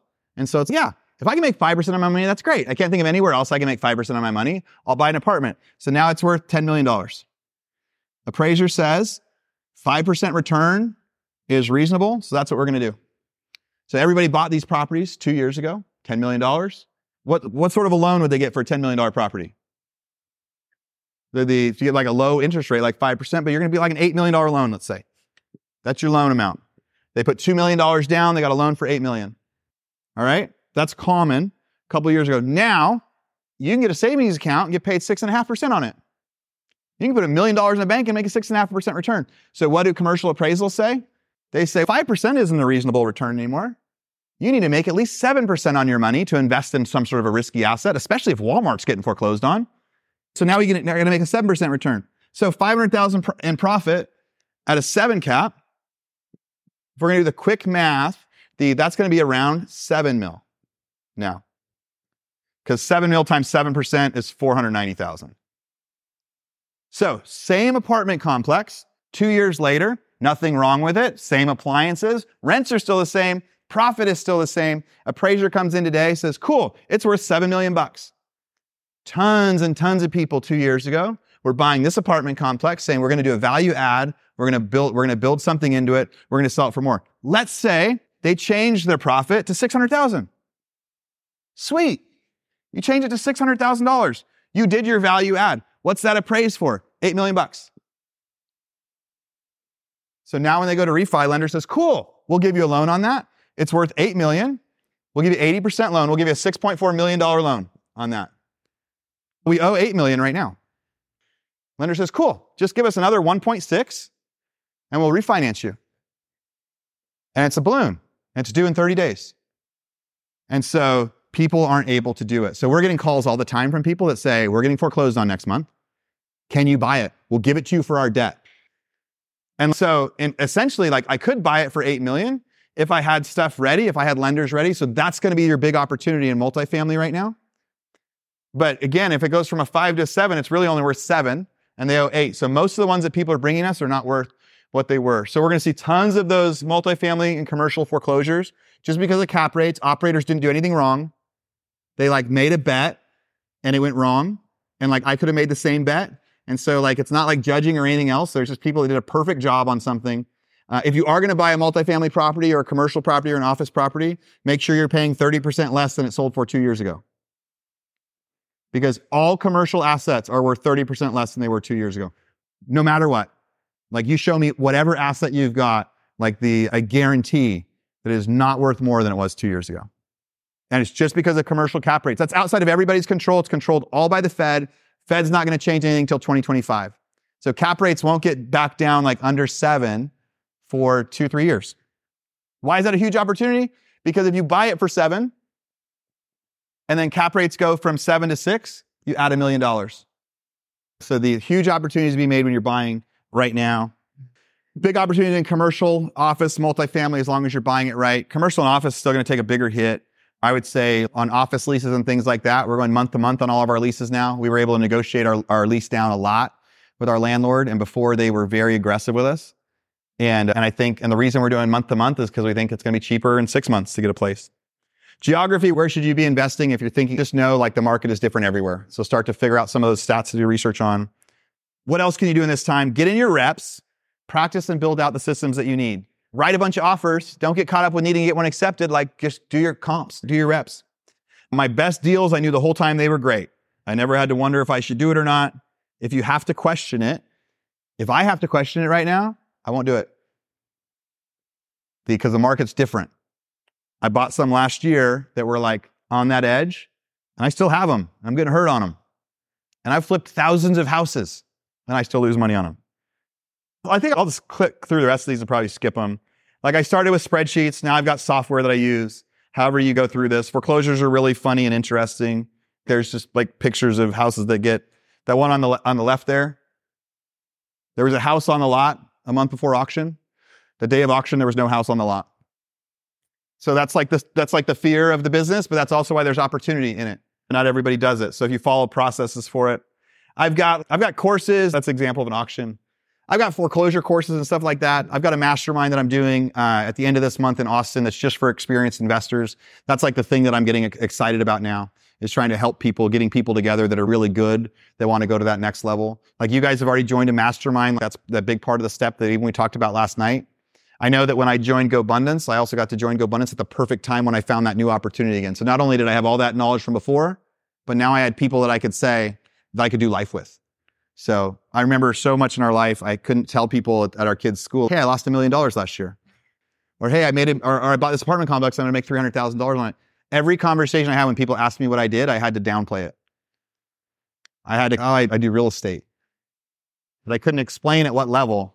And so when I first got to go into a mastermind and say, this is what I'm doing, like what yesterday when Brian says check in, he's like, celebrate your wins. What do you guys do? So the cool thing about getting with like-minded people is you get to be who you are. I think we got another 10, 15 minutes. Questions if people want questions? So.